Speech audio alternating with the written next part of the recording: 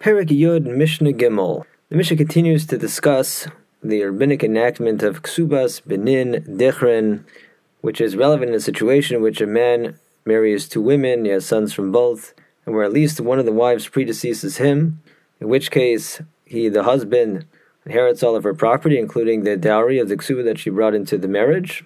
And then eventually the other wife, he also dies. So now it's a matter of the two sets of sons dividing the estate. The Rabbanan enacted that in your typical situation, the two sets of sons don't immediately proceed to just equally divide the whole estate. Rather, they each first have a claim to the dowry amount of their mother. And so that, of course, will work to the benefit of whichever set's mother had the larger ksuba.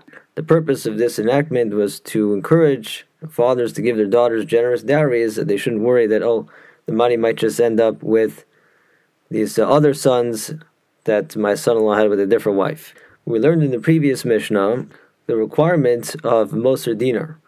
That is that we have to appreciate that this rabbinic rule, in a sense, uproots the biblical rule of inheritance, which says that upon the death of the decedent, the sons equally divide the estate, double portion to the firstborn, but then everybody else equally divides the estate.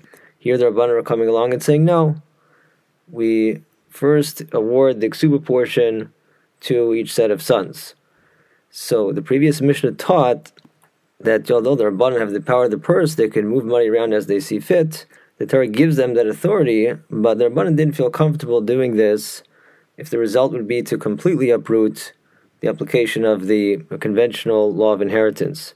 Therefore, in the case where after each set of sons takes the ksuba amount, there will be nothing left in the estate, the whole law of Kesubos ben Dichrin doesn't apply. And the two sets of sons would simply equally divide the estate. Specifically, we require that after they each take the ksuba amounts, there be at least a dinar's amount left. 1 dinar coin, that much value, so that at least to some minimal degree the regular law of biblical inheritance will be applied. Our Mishnah discusses the criteria of this law of Moser Dinar. The Mishnah begins with the point that if Hayusham Nechasim Baroi, let's say we have a case where in terms of what's in the estate right now, it's already in the decedent's bank account, in his portfolio, there won't be enough to uphold the regular biblical law of inheritance. After each side takes their ksuba, there will be 0 in the bank account. However, the estate has some receivables. There's money owed to the estate.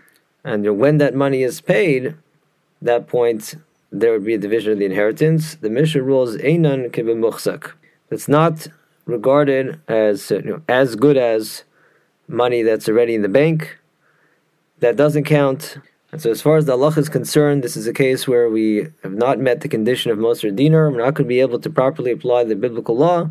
Therefore, we skip over the rabbinic law of Kesubos ben Dichrin, and we proceed to divide whatever is there equally in accordance with the regular biblical law of inheritance. Mishnah brings another opinion, who teaches an additional requirement in order for the assets to qualify as Moser Dinar, to allow the rabbinic law of Kesubos ben Dichrin to go ahead. Rabbi Shimon Omer Afilu Yesham Nechasim Shein L'Machrayis Eino Klum.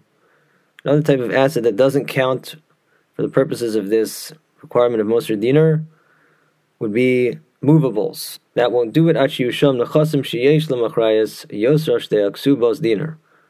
The only way we can proceed with the rabbinic enactment of Kesubos ben Dichrin, to first hand each side the ksuba portion, is if after we do so, there will be a remainder of at least 1 dinar's worth of land. Only land counts for the purpose of this requirement of Moser Dinar. And so, even if after the ksubas are distributed, there will remain 1 dinar's worth of cash or other movables, that doesn't count, and we would not apply the law of Kesubos ben Dichrin. Rather, we would simply have all of these heirs equally divide the estate.